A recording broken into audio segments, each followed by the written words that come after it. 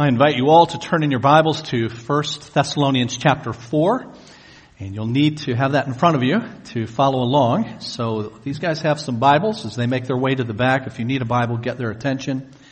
And those are marked for you at 1 Thessalonians 4. You can keep that Bible as our gift to you.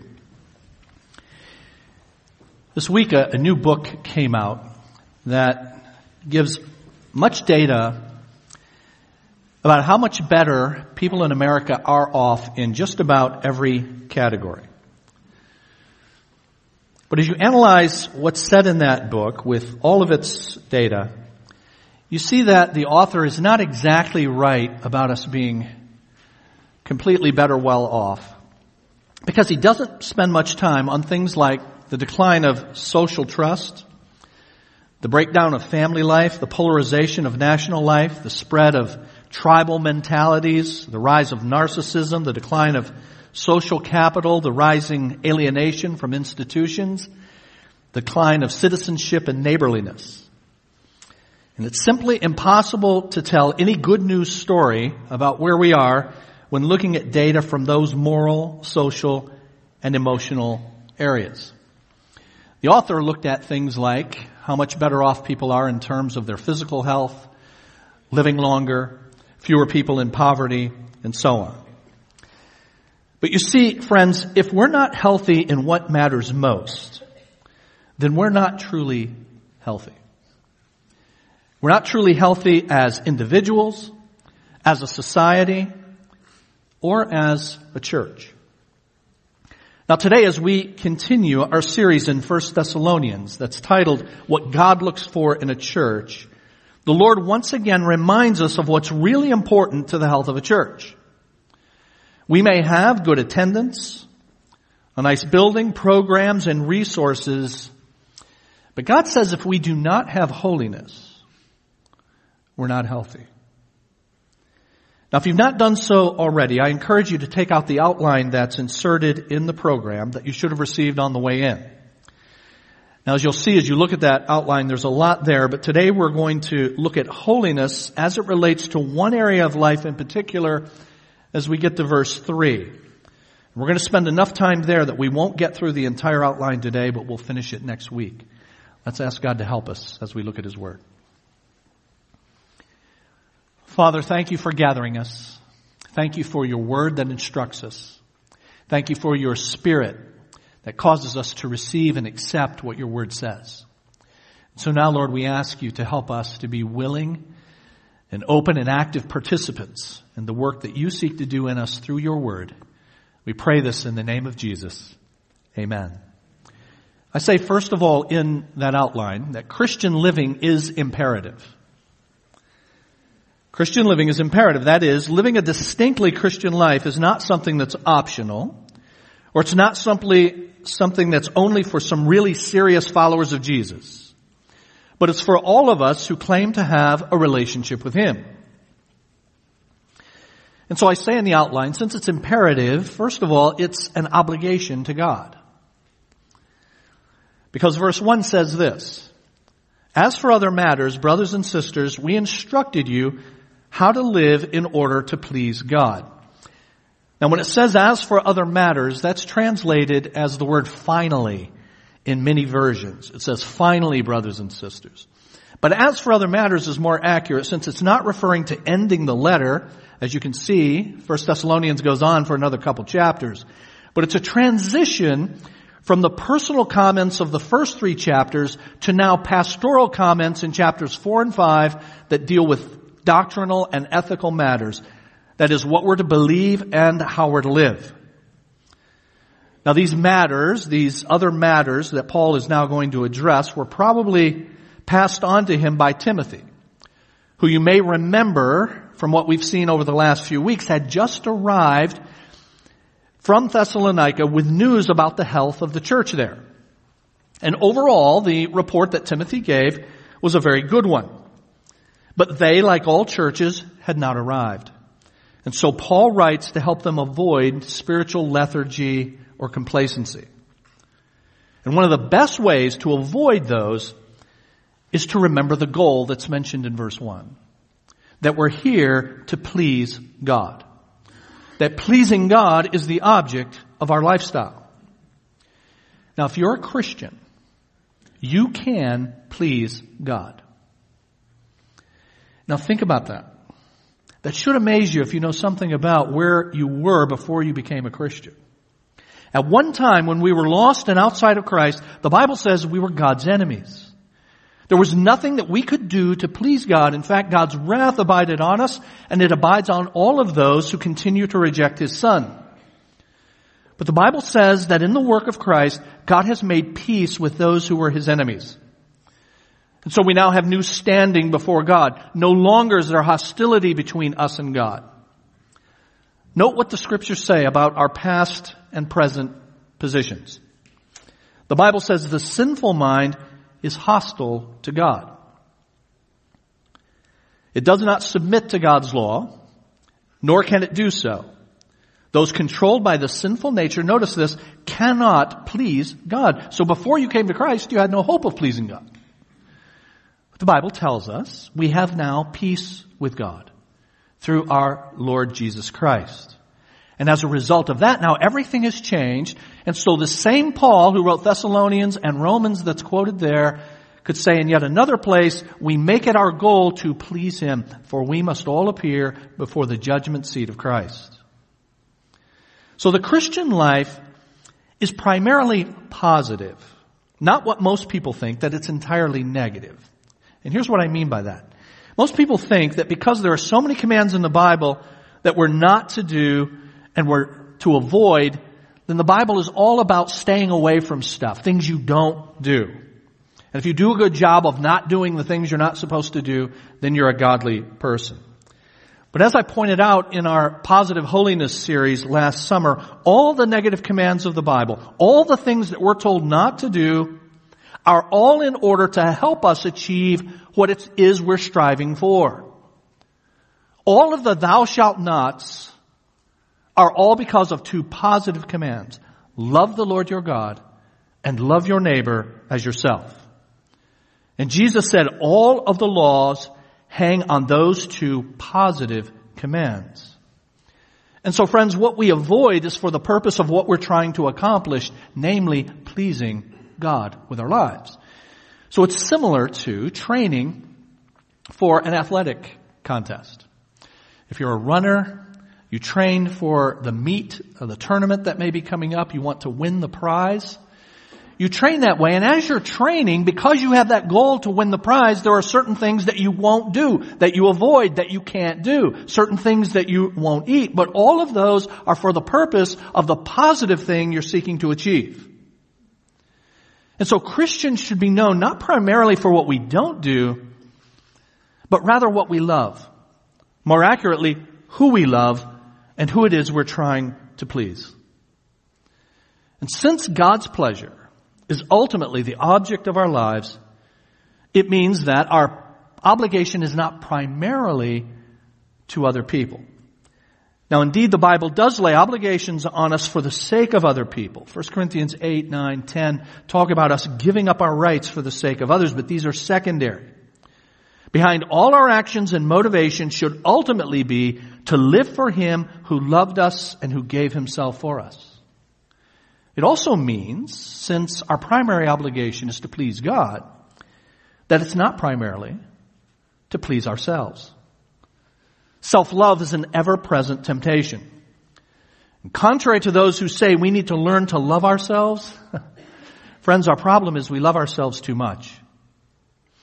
In order to avoid making our pleasure primary and instead make God's pleasure our ultimate goal, we need to examine how we go about our lives. So we need to ask, how do we make decisions in our lives? Is it based on what I like? What I want to do? What pleases me? We ought to ask ourselves always, what pleases God? What are God's goals for my life? And how can I align my life best to fulfill His purposes? What does He want? And that's to be the increasing and consistent pattern of our lives. Verse 1 again. As for other matters, brothers and sisters, we instructed you how to live in order to please God, as in fact you are living. Now we ask you and urge you in the Lord Jesus to do this more and more. the more and more in this letter and throughout most of the New Testament is not about more and more people. It's not about growing the church numerically, though that's not unimportant, but it's about growing the people that you have spiritually. And that's why our church's vision statement is that we seek to be a healthy community of faith. And church health leads to church growth both spiritually and numerically. Now in verse 1, there's the acknowledgement that they're already living to please God, but then the strong statement. Notice the two words, I request, or I ask, and I urge. So it's a request and a strong encouragement to do it more and more. But Paul says as in fact you're already doing. So why not just leave well enough alone? They're already doing pretty well. Well, it's because the Christian life, friends, is a journey in which we'll never arrive until heaven. Even the great apostle Paul, who wrote this, said, I press toward the mark.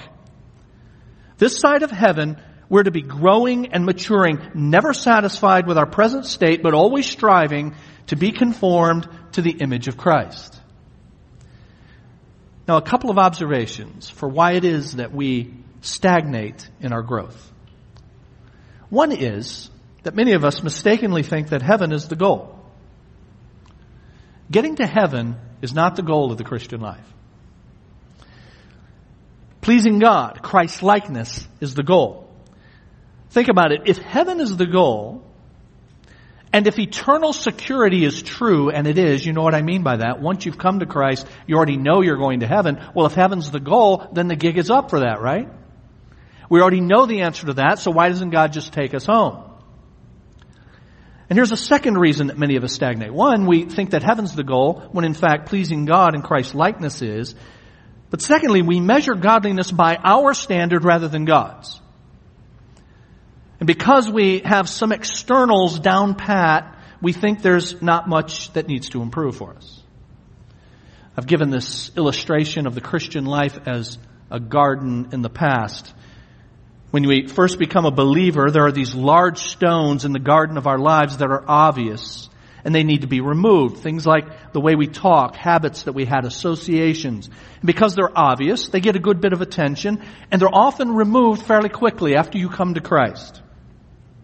But if you continue to cultivate the garden, and you begin to notice something, that there are all these smaller stones out there, and they're harder to see, and there are more of them. And as you continue to plow, you continue to see more of that. And so lest any of us thinks he's arrived because we're not what we were, perhaps do this, friends, begin to think of your life from the outside in. That is, yes indeed, we need to get rid of the obvious actions that we know are displeasing to God. But consider things like not only how you act, but what you say. And to whom you say it. And more difficult, what you think and why you think it. There's a lifetime of work to be done when the garden of our lives is seen in that light. Christian living is an obligation to God to please Him in gratitude for all that He's done to us, but I say in the outline as well. Christian living is a command from God. Contrary to much that is taught, Christian living is not optional, but is commanded by God. Verse 2. For you know what instructions we gave you by the authority of the Lord Jesus. The pastoral tone of verse 1 now gives way to the direct reminder that this is something that we must do because God has commanded it. When Paul, who wrote this, invokes Christ's authority, he could do that because he was, as an apostle, commissioned by Christ to carry out his work, acting and teaching on Christ's authority. Therefore, what Paul instructs is as binding as if directly from Jesus. And since our goal is to please God, and we ought to be motivated to do this out of love for God, then why is it commanded? That is, shouldn't we just want to do it and therefore no need to be commanded? Well, the answer to that is yeah. We should want to. But the fact is, friends, if we're honest, we still struggle with sin, and therefore what we ought do, we often do not do. Parents, there's a lesson for this with you and your children. Your kids ought to want to obey you. And it's certainly every godly parent's desire that their children serve out of love rather than mere obligation. But you need to exercise your God-given authority to help them see the importance of the task. I've encountered many parents over the years who will force their kids, have rules for their kids to do all sorts of things. You got chores to do, take out the garbage, get up on time to go to school, do your homework, all of that. Going to church, that's your option. Are you kidding? Which is more important among all of those? You want to teach those children how important it is, and we of course pray and hope that they will come to a point that they will then make those choices on their own. But I would urge you not to be more Christian than Christ as you think about the application of these rules. So we're given a general command to live to please God. The passage assumes that all believers desire this goal and they're willing to obey. And now the passage goes on to tell us practically how to do it. And the following verses give specific application, things that need to be done in order to please God. Verse 3. It is God's will that you should be sanctified, that you should avoid sexual immorality. So I say in your outline, Christian living is imperative, and now secondly, Christian living requires holiness. Now I say holiness is required because the word that's translated sanctified in verse 3 is the word from which we get holy. It means to be separate, to be set apart. It means to be different. And verse 3 tells us that, I say in the outline, holiness is God's will. It is God's will that you be made holy, that you be sanctified. Now here, friends, we learn something about God's will. Contrary to what many of us have been taught, God's will is not hidden and in need of being found. Instead, what God expects of us is in the Bible, and it's in need of being obeyed. There are two aspects to God's will. What many have called God's decreed will, and then His moral will. God's decreed will is whatever comes to pass, that God in the counsels of His own person has determined will happen. No one but God knows it, and it's futile trying to find out until tomorrow. Then you'll know God's decreed will for today. My theology professor in seminary used to say, you want to know God's will for today? Ask me tomorrow. Speaking of God's decreed will, he was referring to God's plan. But the Bible makes known to us the other aspect of God's will, His moral will. And God's moral will has been revealed in the pages of the book that you have in front of you, the Bible. You don't need to read spiritual tea leaves. You don't need to discern signs. And all of the things that many of us have been taught mystically to look at for God's will. Holiness is God's will. And holiness, I say in the outline, requires obedience. We're given explicit instruction in verse 3 regarding God's will in living a holy life.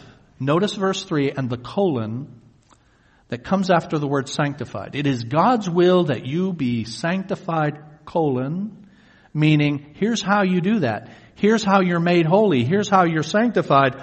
Avoid sexual immorality. It's one way that you do that. We're going to see others next week. But one is avoid sexual immorality. The two words sexual immorality translate one Greek word, porneia.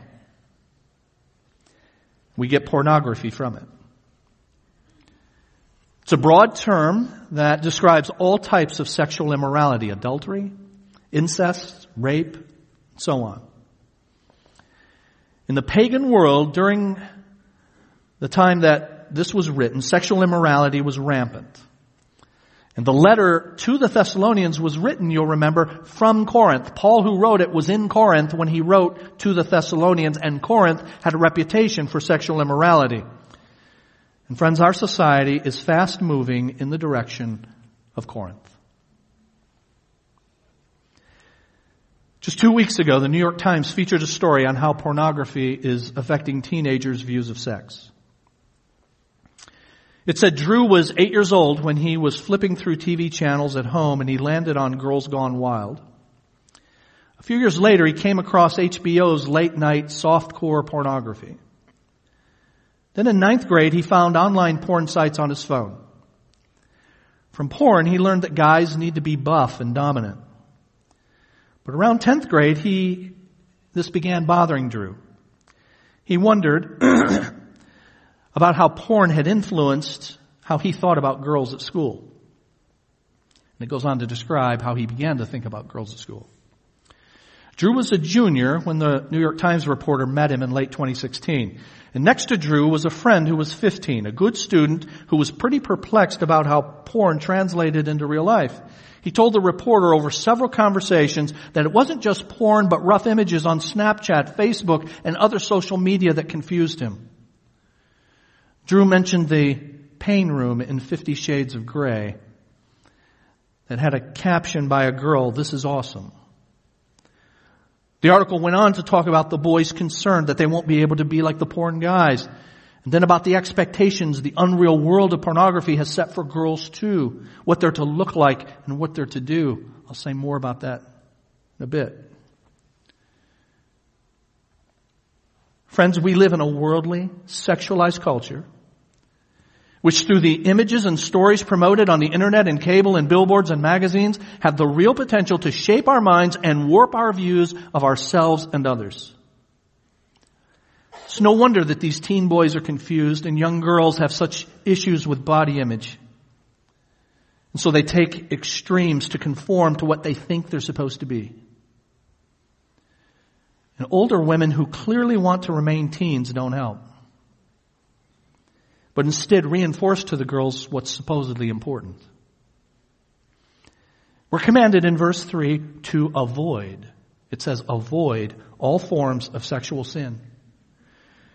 The word that's used, that's translated avoid, shows how serious this is. It means literally to keep away from. So if we're going to be obedient to the Lord in this matter, we need to ask ourselves what we're doing to keep away from the sexual immorality that is foisted on us in our culture.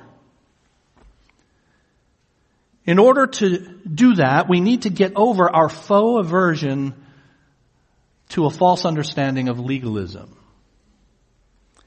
Now, friends, we rightly decry legalism, the idea that you're holy because you keep certain rules. That's a false notion, and we rightly decry that. Or the idea of legalism that you get to heaven by virtue of what you do. But while it's true you're not holy because of rules, hear this, you can't be holy without them. Each of us must set up standards to avoid sexual immorality, keeping away from impure actions. That means things like being selective about what you watch. I'll read from a book called 12 Myths That Americans Believe by Erwin Lutzer. He has a chapter in there about sensuality and sexuality of our culture being harmless. That's a myth, he says, and he's right. He says, movies and television are probably the most powerful and effective means of swaying public opinion ever discovered. Millions are persuaded to buy this automobile or that deodorant or vote for that political candidate because of a television ad. Are we so naive as to believe that children, young people, and adults are not being influenced by a constant diet of foul language, outrageous violence, moral perversity? Just when every vestige of decency has been desecrated, we're constantly bombarded with new levels of obscenity.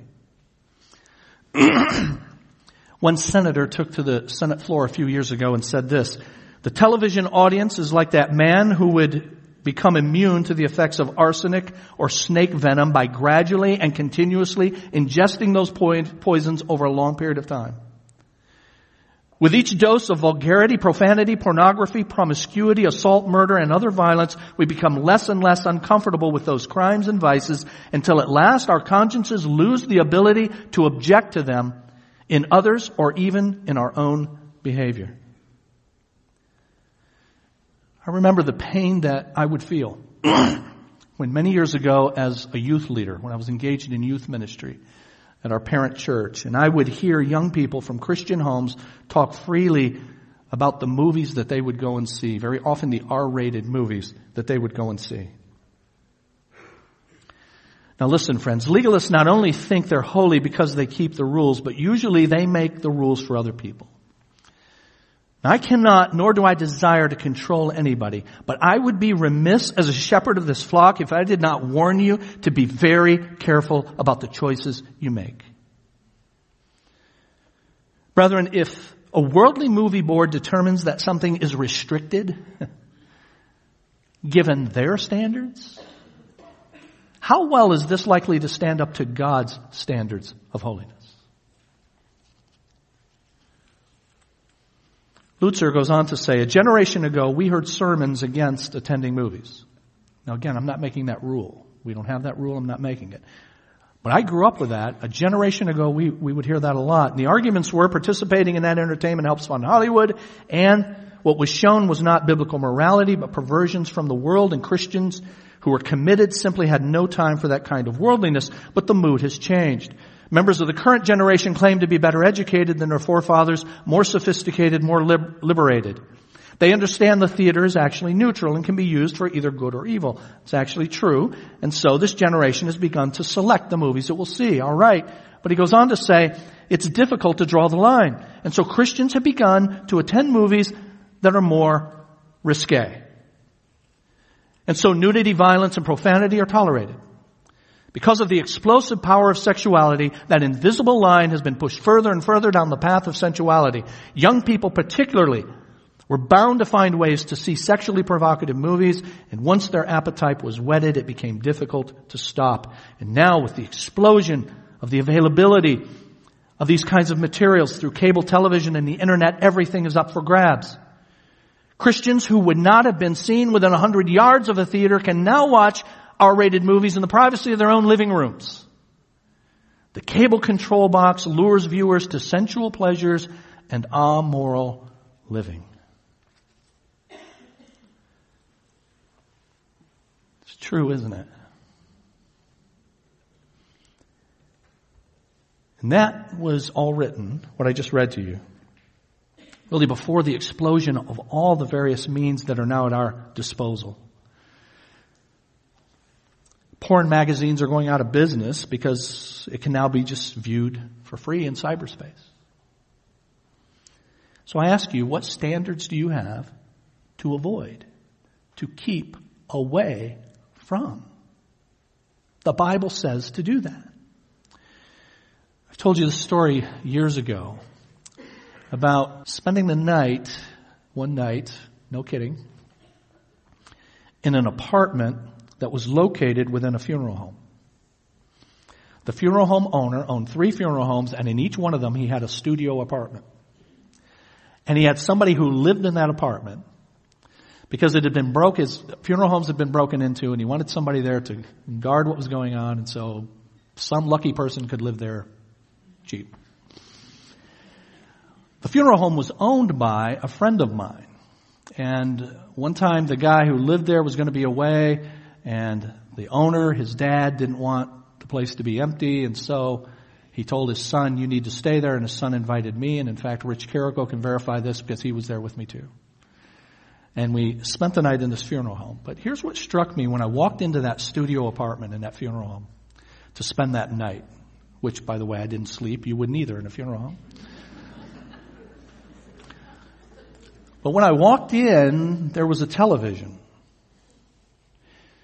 But on top of the television was a little placard, which was a line from Psalm 101 and verse 3. It says this, I will set no evil thing before my eyes. The guy who lived there was a seminary student. And he made it a point to remind himself every time he looked at the TV, I will set no evil thing before my eyes. Notice he owned a TV. But he was bound to make wise choices with that. And so I ask, what do you watch and on what standard do you make those choices? What do you read? Pornography has ensnared hundreds of thousands of people. Ensnared, caught in a trap. I have zero doubt, no doubt at all, that there are men and perhaps women in this room who are ensnared in pornography. You know it's wrong, you hate it, you're afraid to come forward.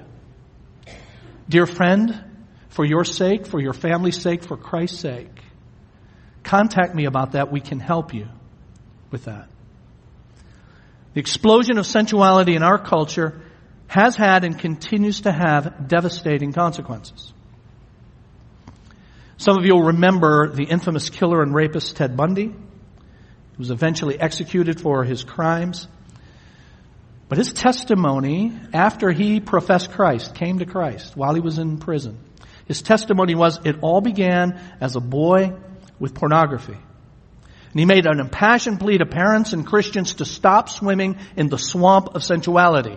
He said it starts small, seemingly harmless, but is a snare that will entrap you and those around you. Excuse me. Now, because of God's common grace, I'm thankful that the vast majority of those who consume pornography don't become serial killers. But make no mistake, there are consequences. It is impossible to read or watch sexually explicit material and not have your sensibilities altered. What was once taboo now becomes acceptable. What we wouldn't have tolerated in our living rooms is now okay. And all of that, despite what the Bible says. Let me remind you of what the Bible says. Ephesians chapter 4. You must no longer live as the Gentiles do in the futility of their thinking. Having lost all sensitivity, they have given themselves over to sensuality so as to indulge in every kind of impurity with a continual lust for more. The next chapter of Ephesians says this, among you, there must not be even a hint of sexual immorality or any kind of impurity or of greed, because these are improper for God's holy people. Nor should there be obscenity, foolish talk, or coarse joking, which are out of place, but rather thanksgiving. Why? It goes on to say, because for of this you can be sure, no immoral, impure, or greedy person, such man is an idolater, has any inheritance in the kingdom of Christ and of God. So have nothing to do with the fruitless deeds of darkness, but rather expose them. It's shameful to even mention what the disobedient do in secret. Many other effects of the culture of sensuality on both genders. For women, they become objects rather than cherished image bearers. And further, because our wives and daughters are constantly told that beauty requires collagen injections, silicone implants, color, clothes, styles, ad infinitum and ad nauseum, then they all feel like they must keep up. But God says this about true beauty. Your beauty should not come from outward adornment. Instead, it should be that of your inner self, the unfading beauty of a gentle and quiet spirit, which is of great worth in God's sight. Now, if you wonder what that looks like, she's going to kill me for saying this, but she's sitting on the front row. And I mean that sincerely. Beautiful inside and out. And we have women in our church who strive to be that. Beautiful inside and out. Without succumbing to the world's standards of sensuality. Isn't it instructive that the number one concern reported by teenage girls is how they look? It's not just consequences for the ladies. Many men have been so inundated and they've drunk so deeply from this moral swamp that their view of beauty has become tainted. The airbrushed images constantly run through their minds such that inner beauty does not satisfy. As I said earlier, I don't claim the authority to tell anyone what to do with personal decisions, other than outright sin, of course. But I can say this without fear of contradiction. And as I do, I hope I say this in the context of friendship and pastoral care. Friends, we care way too much about how we look. We spend way too much time, too much money, and too much energy trying to attain the look.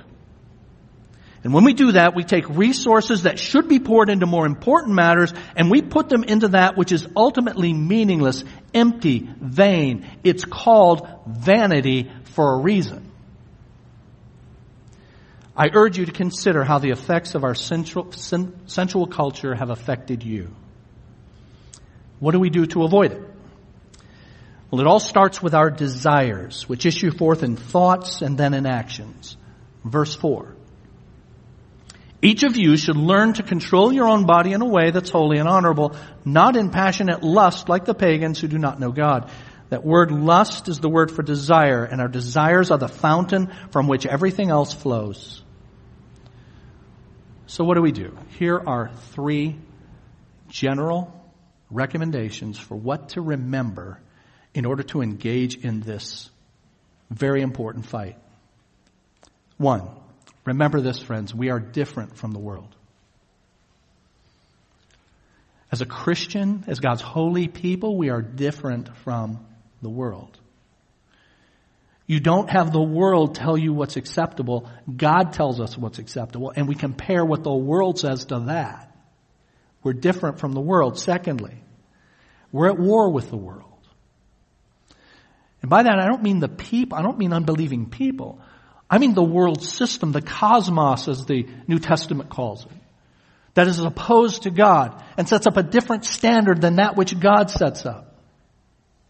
We're at war with that in our souls, and it's at war for our souls. And thirdly, remember this, we are watched by the world.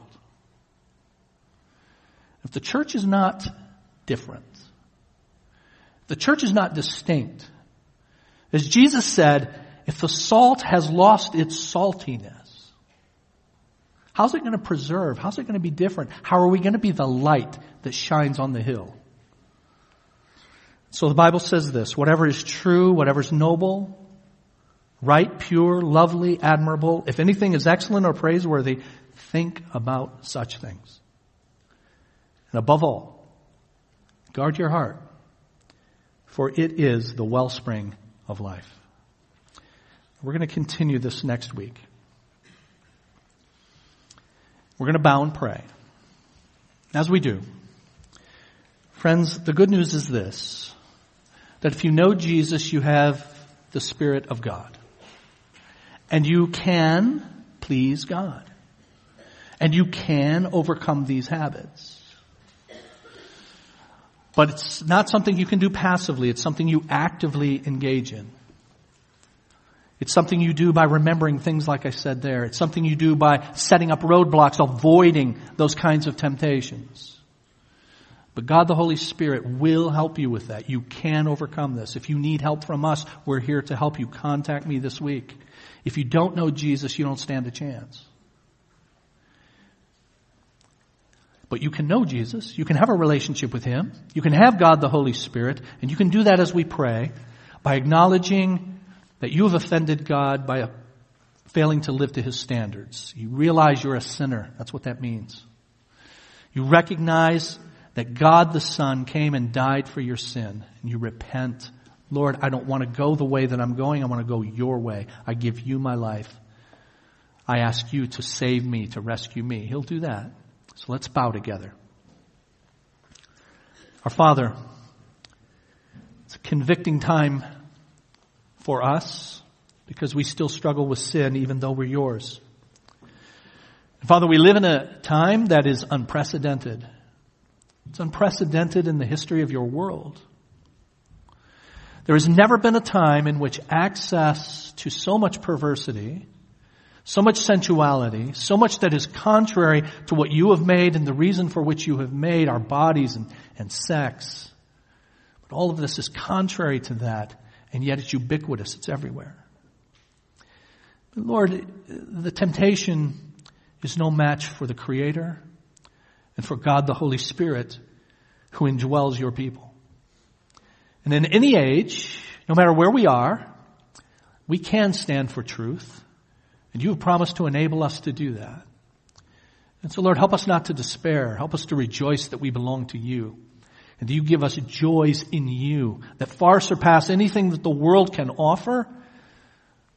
And is the major cause of turning away from the world because we have something better, someone better. Lord, but apart from you, we can do nothing. And anyone in this room who does not have a relationship with you does not stand a chance against the onslaught of the world. So, Lord, I ask you to call them out of the world into yourself in this sacred moment. Oh, Holy Spirit, I ask you to move upon their hearts, cause them to see their own sin and their need of the Savior, the Lord Jesus. Make them your child in this moment. Give them your Holy Spirit so they can begin to fight this fight as well. Lord, we want to please you with our lives out of gratitude for all that you've done for us. Help us to do that. We pray in the name of Jesus. Amen.